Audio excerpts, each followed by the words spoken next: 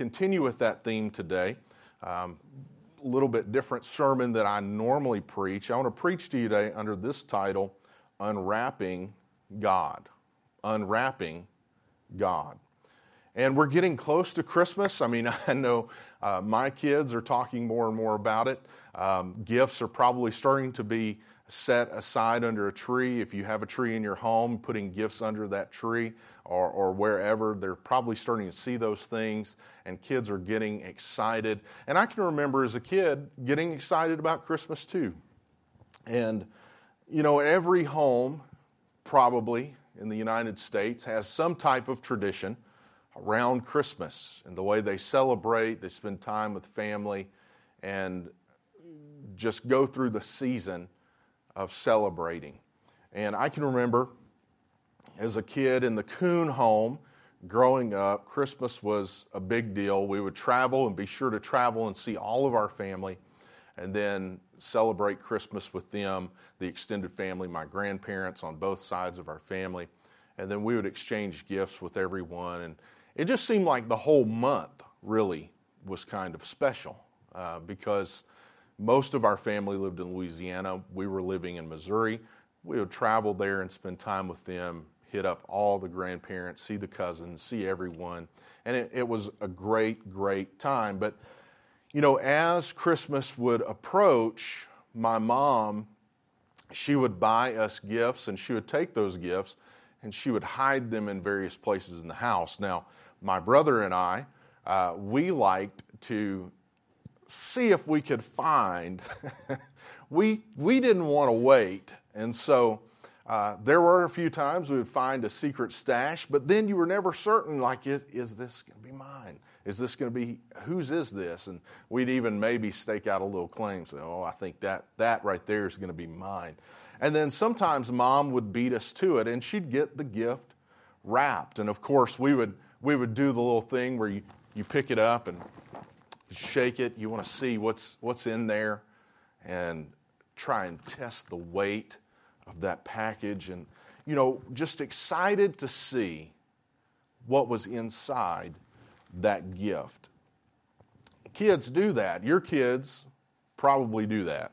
Our kids, they know, at least when Mom and Dad are in the room, they stay away from the packages. They stay away from the gifts that are there.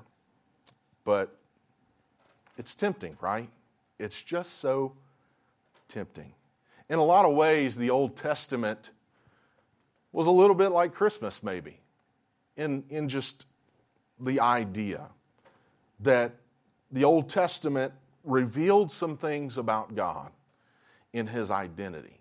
I don't think we can fully understand God in the New Testament without understanding God in the Old Testament, because the Old Testament was kind of like taking something that was hidden and slowly revealing it.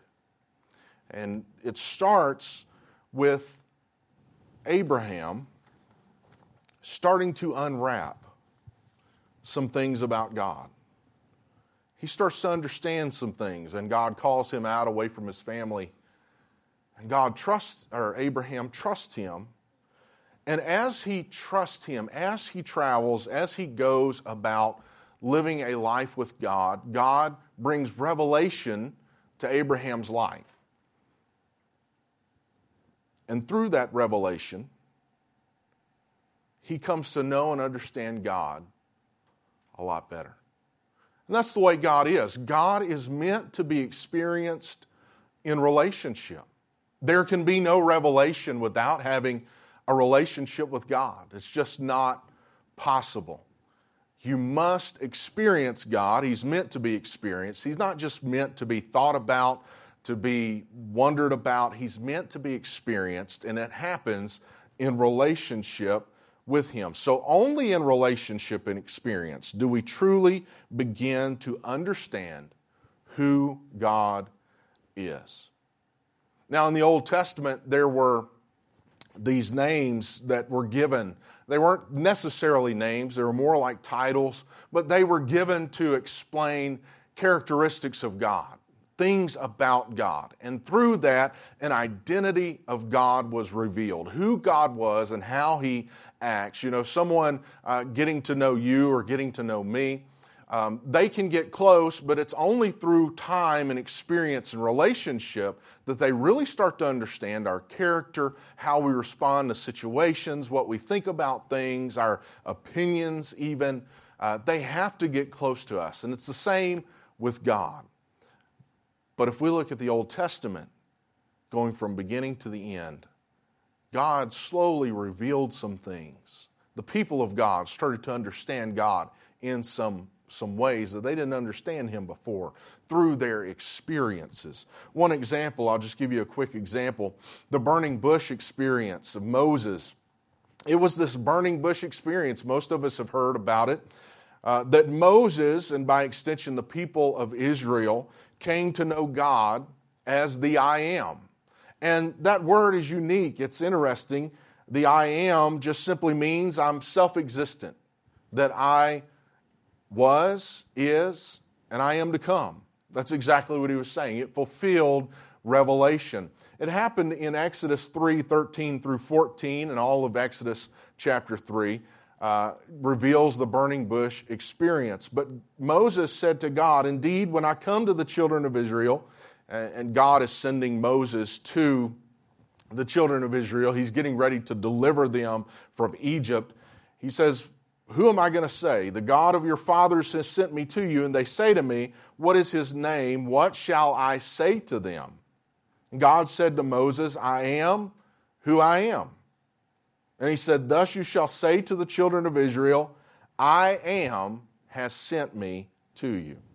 Moses, being sent to these captive Israelites, raises two objections. The first is about his own identity, when he asks in verse 11, who am I that I should go to Pharaoh? But the second objection is about God and God's identity. Who shall I say has sent me? God reveals to Abraham His eternal name when he responds, I am who I am. And this is the Old Testament personal name of God. That's how scholars see it. It's often transliterated into one of two words, Jehovah or Yahweh. Now understand, just take a little side note here, Jehovah and Yahweh, they're just our best guesses. They're not 100% set in stone, because the people respected the name so much that they removed all of the vowels and reduced it down to 4 letters in the Hebrew language. And that's YHWH whenever we turn it into English letters. So these 4 letters that are called the Tetragrammaton. So if you ever want to take somebody on an interesting ride, Tetragrammaton, you just break that word out on them and they'll be like, wow, they know a lot about Scripture. Tetragrammaton just means 4 letters. That's all it means. It means that there are 4 letters there. So this is all that we have from the original. So most translations of the Bible, when you're reading, they will use either Jehovah or Yahweh, and then some translations just simply put Lord in all caps, and they just put Lord in there, because the name, in a sense, was lost because there was so much respect put on that name, they refused to say it and to write it. So this name is formed from 4 letters that came from a third person singular verb for the word in English, and it means this, it just means to be. What Moses was hearing from God, God in a very direct way was declaring Himself to be the one who is, was, and is to come. You tell them the person who's sending you is, always was, and always will be. That's who sent you. God is working in your present, God is working in your past, and God will be working in your future. That's what God was saying to them. And so He was revealing Himself to Moses when Moses had this moment of doubt. He was saying, you just let them know I've been working, and I'm working right now, and I'll be working in the future. That's who you tell them that has sent you to them. You tell them the one who is, was, and always will be. God's identity throughout the Old Testament was being unwrapped.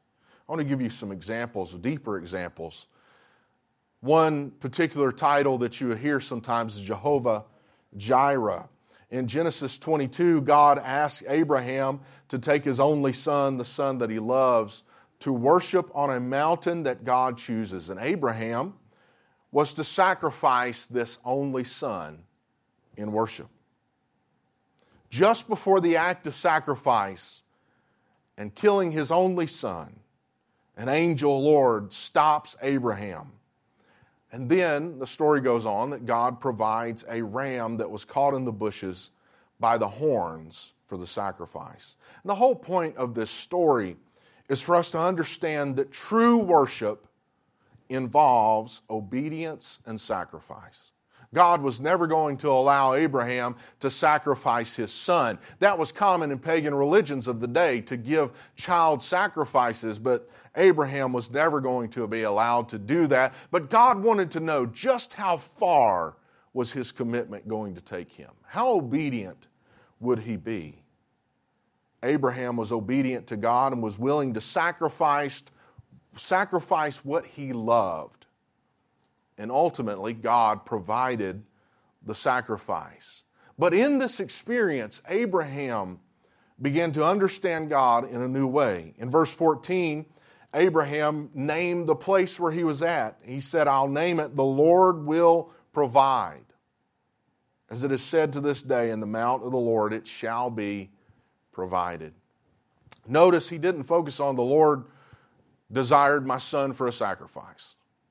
The Lord wanted from me the thing that I loved. The Lord, he could have named it many things, but instead he chose one thing. The Lord will provide. And if you're reading in some translations, it puts the words in there, Jehovah Rapha. Jehovah Jireh, Jehovah Jireh.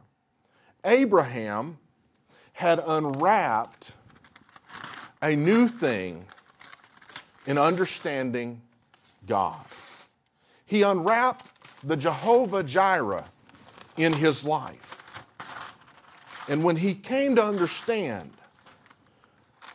the Lord as a provider, what do you think happened? It probably gave some new measure of trusting that Abraham had for God.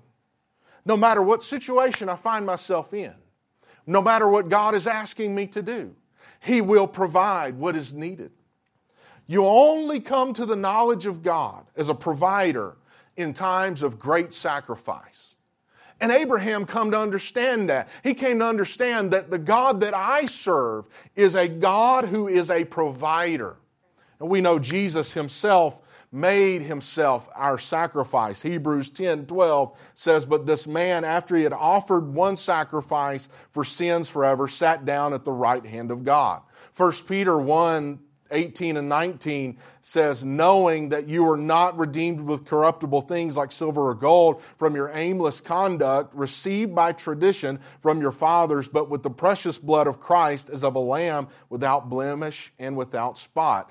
In other words, Abraham come to understand that God is a provider, even to the point that whenever he asks you to sacrifice something, he will step in and make sure you have everything you need to make that sacrifice happen. You may feel like you're having to give up the thing that you love. You may feel like you're having to put your promise on the altar, but the provider will step in and make a way for you when it seems like there is no other way. Why? Because He is Jehovah Jireh. He is the provider. My desire for everyone is that they would come to know and understand that God is a provider. But you can only unwrap that in your life when you find yourself in times of great sacrifice.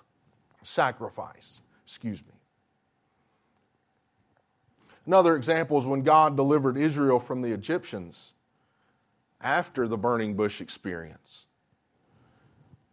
He leads them to the wilderness and they journey for 3 days without finding water. Now, 3 days in a desert will kill the majority of people without water. Finally, on that 4th day, they found water at a place called Marah. But there was a problem. The water was bitter. Anything that drank that water would get sick. That water was not good for drinking. So Moses turned to God for help. God provides for them a tree.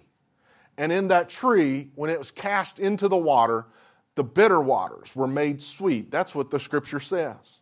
God's promise to his people was that if they would heed his voice, and then that none of the disease that they had witnessed back in Egypt would be put on them, and that God would make a way for them.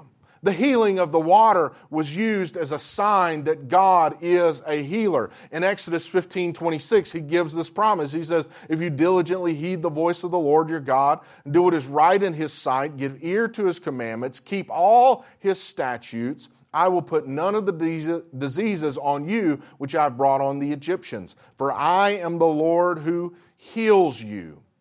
And in that moment, all of the people and Moses came to an understanding. This paper is tough. They came to an understanding that God is a healer.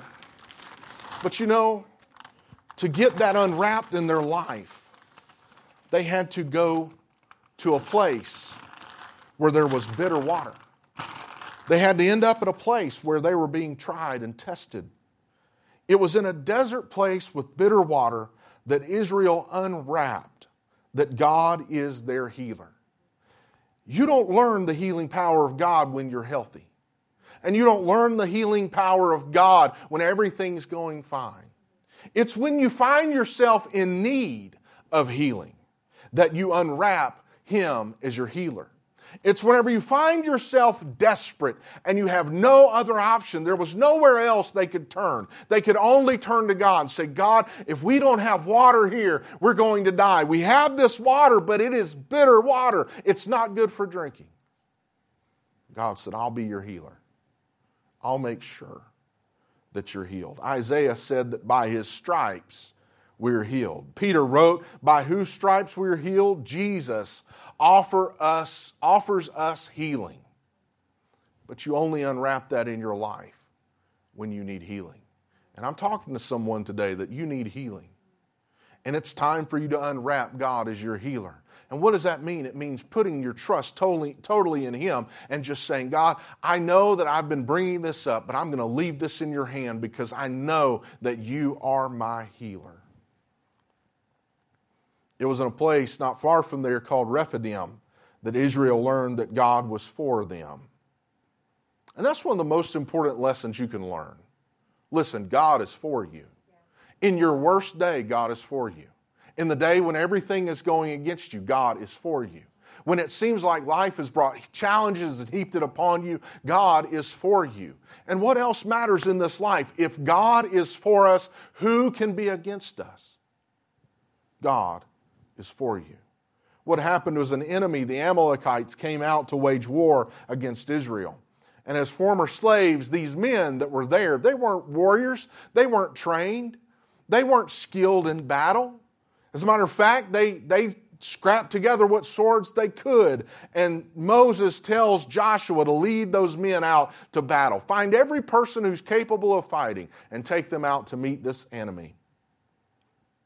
For the enemy, it was almost a sure victory. It looked bad.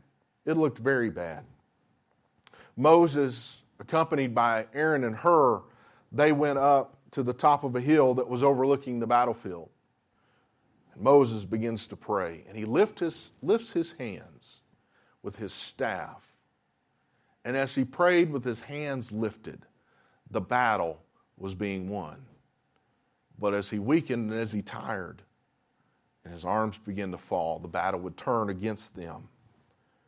Moses lifting up his hands, it was a form of surrender to God. What Moses was saying in that moment, he was saying, God, we're not warriors. We're not ready for this battle. We need you. Only you can make it happen. It was total surrender to God in that moment. And as long as his hands were stretched to the heavens, the men below waging war were winning the battle. But when his hands fell from exhaustion And that battle began to turn. Aaron and Hur stepped in beside him and gave him support, lifting up his hands and holding up his hands. You know what that is? It's a picture of being completely and totally dependent upon God for victory. Your victory only comes through God. It doesn't come any other way.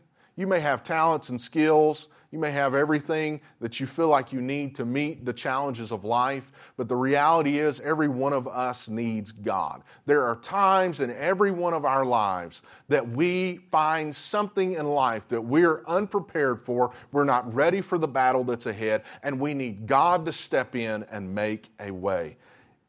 Facing overwhelming odds, they had to trust God. Equally important is to notice that flesh can only do so much. Moses could have kept his hands up, possibly, but at some point he's going to get tired. He needed someone else to step in and help him. You need others to help you, even in this spiritual life. You can't do it alone. You can't do it alone. You have to have others. You have to have God on your side.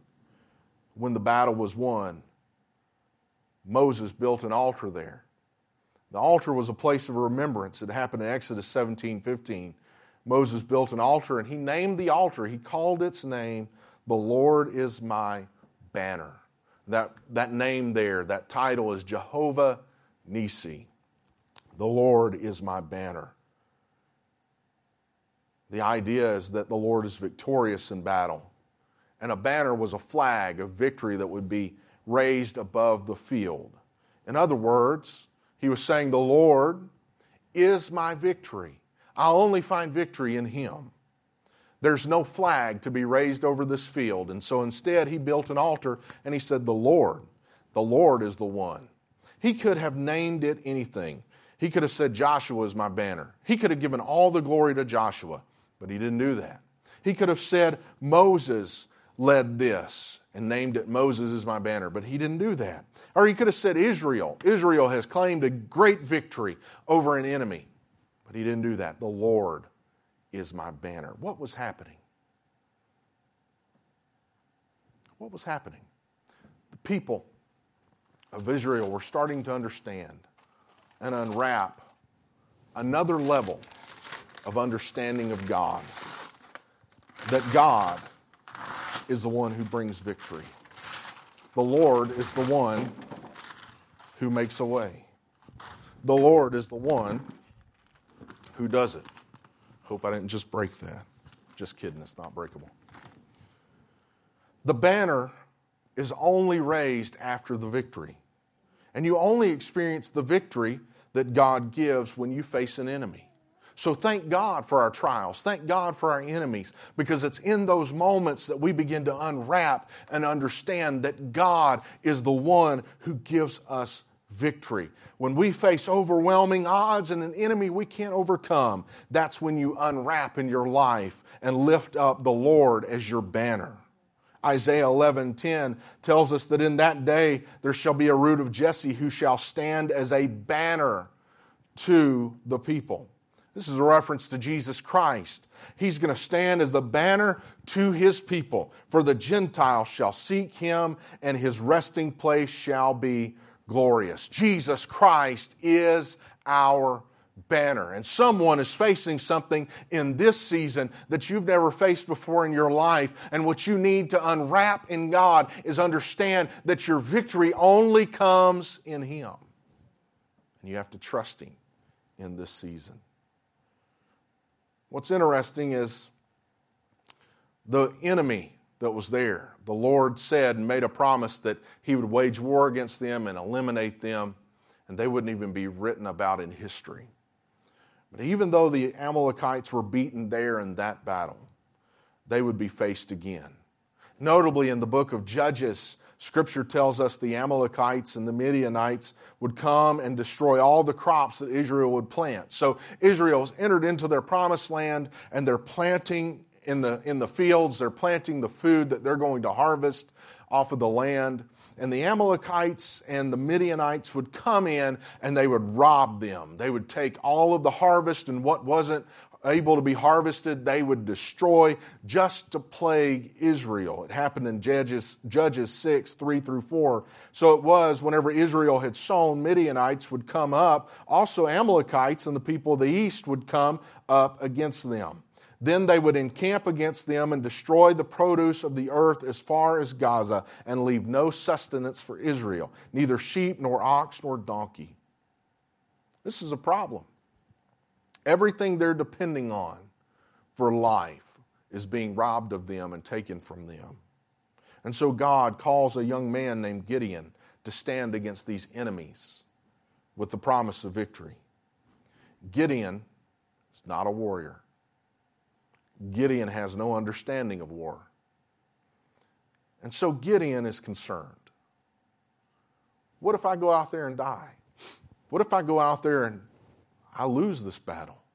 Have you ever been in a moment like that where you're anxious about what you know you're going to face? You know that it's not going to be pleasant. And there's some fear and some anxiety there. That's what Gideon was feeling. But God speaks to him in that moment and tells him, don't worry, Gideon. You will not die. You will not die. Judges 6:23. The Lord said to him, peace be with you. Do not fear. You shall not die. And in response, Judges 6:24, 6 and 24, Gideon built an altar there to the Lord. He called it, the Lord is peace. To this day, it's still in Ophrah of the Abiezer. I always mess this name up. These people, anyway. It's in Ophrah. If you ever want to go find it, it's in Ophrah. He named it Jehovah Shalom. The Lord is peace. You know why? Because in that moment of overwhelming anxiety, Gideon getting pulled into a conflict in his country, year after year, the same enemy coming in. No one has been able to turn them away. No one has been able to stop them from doing what they're doing. No one has won victory. Anyone trying to stand to them would be killed. And so Gideon is nervous. He's afraid. But God speaks. And the voice of God brings peace into his life. And it was that peace coming into his life that he chose to name the altar after. The Lord is peace. Not the Lord who protects, not the Lord who hides, not the Lord who gives victory. But before he even gets to the battle, he unwraps something about God. He says, this God that I serve, I don't know what stands before me. I don't know what the battle's going to be like. But this is what I know. The Lord, he is peace. And you know, it's in those seasons where you're facing a battle that you're not prepared for, that maybe you don't have victory, but you can unwrap in your life the Prince of Peace. And he can bring calm into the anxiety and calm into the season, and you have peace. And people look and say, well, how do they have such peace when they're going through what they're going through? You've unwrapped something about God, that he is the peace. Gideon unwrapped that in the Lord is found peace, and you only unwrap peace that the Lord offers when around you chaos seems to be in control. That's when you find peace. It's not when everything's going great. It's not when everything's well. It's when chaos is breaking free in your life. But it gives you an opportunity to unwrap something else in God, that he is the Prince of Peace, and Jesus is the Prince of Peace. Jehovah Ra, the Lord is my shepherd. This particular understanding of God is interesting. It's found in Psalm 23 where David wrote, the Lord is my shepherd, I shall not want, or I shall not lack. It is supposed that David wrote this psalm in one of two periods in his life, either when Absalom had betrayed him and was attempting to take the kingdom, or when Saul was threatening his life and was chasing him from cave to cave, trying to kill him and hunt him down. In either instance, David is writing from a perspective of a man who is in a very low place. He's in very low places. But he recognizes that the person who is shepherded by the Lord, it may seem bleak. It may seem like the enemies are winning. They may feel surrounded. It may be a dark day, but that person is not lacking because the Lord is their shepherd. And David was writing from something that was very familiar with him, the work of being a shepherd. Being a shepherd in those days was seen as one of the lowest of all works. When a family needed a shepherd, they gave it to the youngest son. And that's why David was found tending the flocks of his father, because he was the lowest one on the totem pole. And so he was made the shepherd. The shepherd was tasked with several things: feeding his flock, guiding his flock, governing his flock, defending his flock, to handle them and heal them, to care for them and tend to them. David knew this metaphor well. So when he thought of the Lord, he did not see him as being this far-removed king. He didn't see him just as being victorious or being someone who is an unmovable rock, although God is all of those things. What David saw him as is he said, "He is my shepherd." Jesus said of himself, John 10:11, "I am the good shepherd. The good shepherd gives his life for the sheep." John 10:14, "I am the good shepherd, and I know my sheep, and I am known by my own." Think about that for a moment. Being a shepherd is the lowest thing, but the Lord has chosen to be our shepherd. The great God of the universe stooped to care for you and me. Charles Spurgeon wrote it like this. He said, "The sweetest word of the whole is that monosyllable, my." He does not say, "The Lord is the shepherd of the world at large," or "leadeth for the multitudes as his flock," but "the Lord is my shepherd." If he be a shepherd to no one else, he is a shepherd to me. He cares for me, watches over me, and preserves me. But you only unwrap him as Jehovah Ra, the Lord my shepherd, when you feel like you've been abandoned in a dark wilderness place in life. David unwrapped him as his shepherd. There are two more compound names that people of God unwrapped: Jehovah Sidkenu, Lord God, our righteousness. Jehovah Shammah, the Lord is present. And he is both righteousness and he is present. And every unwrapping was an unveiling of his identity. But when it comes to unwrapping, you don't just stop at one level. Some people only learn God in certain dimensions. They unwrap him so far and they don't go any further. But there's always more in God. He can be your shepherd, but he can also be your king. He can be the one who provides, but he can also be the healer. He can be the one who makes a way where there seems to be no way, but he can also just be a person of comfort in a time of sorrow. That's our God. And you keep unwrapping and unwrapping and unwrapping. What does the wrapping do? The wrapping just builds anticipation of what is to come. And so you unwrap in your life God as Jehovah Jireh, the provider. Jehovah Rapha, the healer. Jehovah Nisi, the banner of victory. Jehovah Shalom, your peace. Jehovah Ra, your shepherd. Jehovah Sidkenu, the righteousness. Jehovah Shammah, a Lord who is present. Now, when you were a kid, did you ever do this? Did you ever go and kind of pick a spot and maybe just kind of scratch open the paper and just kind of peek in there, take a little look, and then, you don't want to get caught. Uh-oh, I'm busted. You don't want to get caught, so you hide it. I like to think of Isaiah in the Old Testament being that kid. He was the kid that would walk by and inadvertently pick at the wrapping paper and scratch at it and try and get a little spot open. Maybe something on the contents of the box would reveal what's inside. Maybe maybe there'd be something there that could show, but, he didn't want to see everything, couldn't reveal everything. But he made one of the most powerful statements when he wrote in Isaiah chapter 9, verse 6. He said, "For unto us a child is born, unto us a son is given, and the government will be upon his shoulder. His name will be called Wonderful, Counselor, Mighty God, Everlasting Father, Prince of Peace."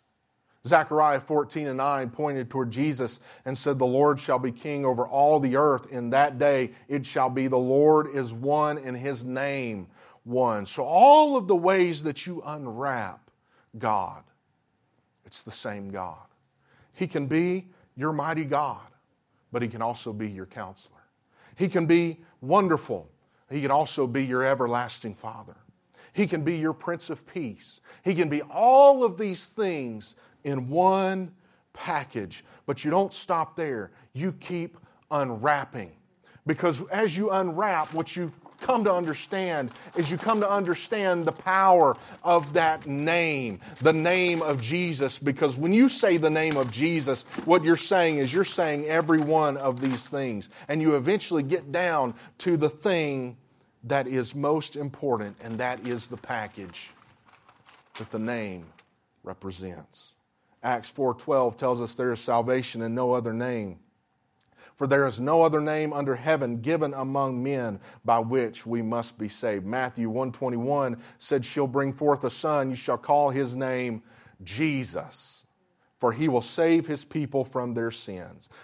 Jesus was that revealing of that name. All through the Old Testament, they were unwrapping layers of God and understanding God in various ways. But it wasn't till the New Testament that they got down to the name and they said the name is Jesus. And you want to know what Jesus means? It simply means this: Jehovah is salvation.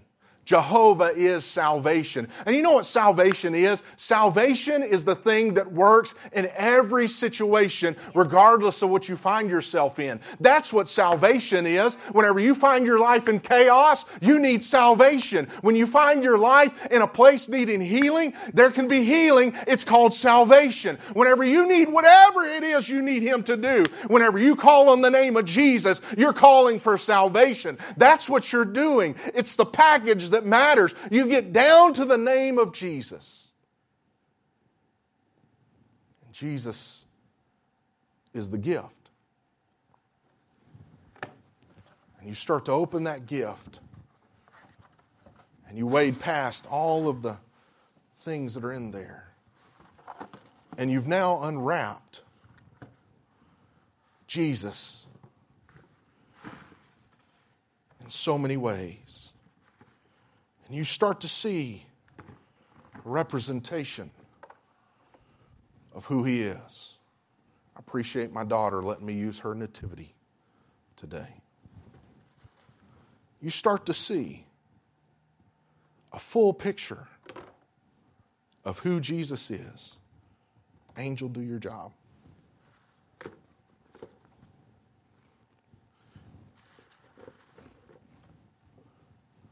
You get a full, complete picture. There He is. That's what I was looking for. Jesus. Had some camels there. Had some sheep.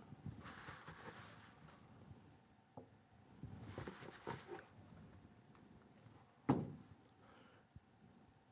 everything that you go through in your life slowly unwraps to reveal salvation in your life.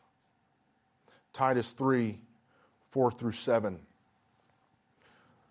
tells us, "When the kindness and the love of God our Savior toward men appeared, not by works of righteousness which we have done, but according to His mercy He saved us, through the washing of regeneration and renewing of the Holy Spirit, whom He poured out on us abundantly through Jesus Christ our Savior, that having been justified by His grace, we should become heirs according to the hope of eternal life." It's not enough just to unwrap Jesus a little bit. Through your life, every situation you find yourself in, you unwrap another layer of God.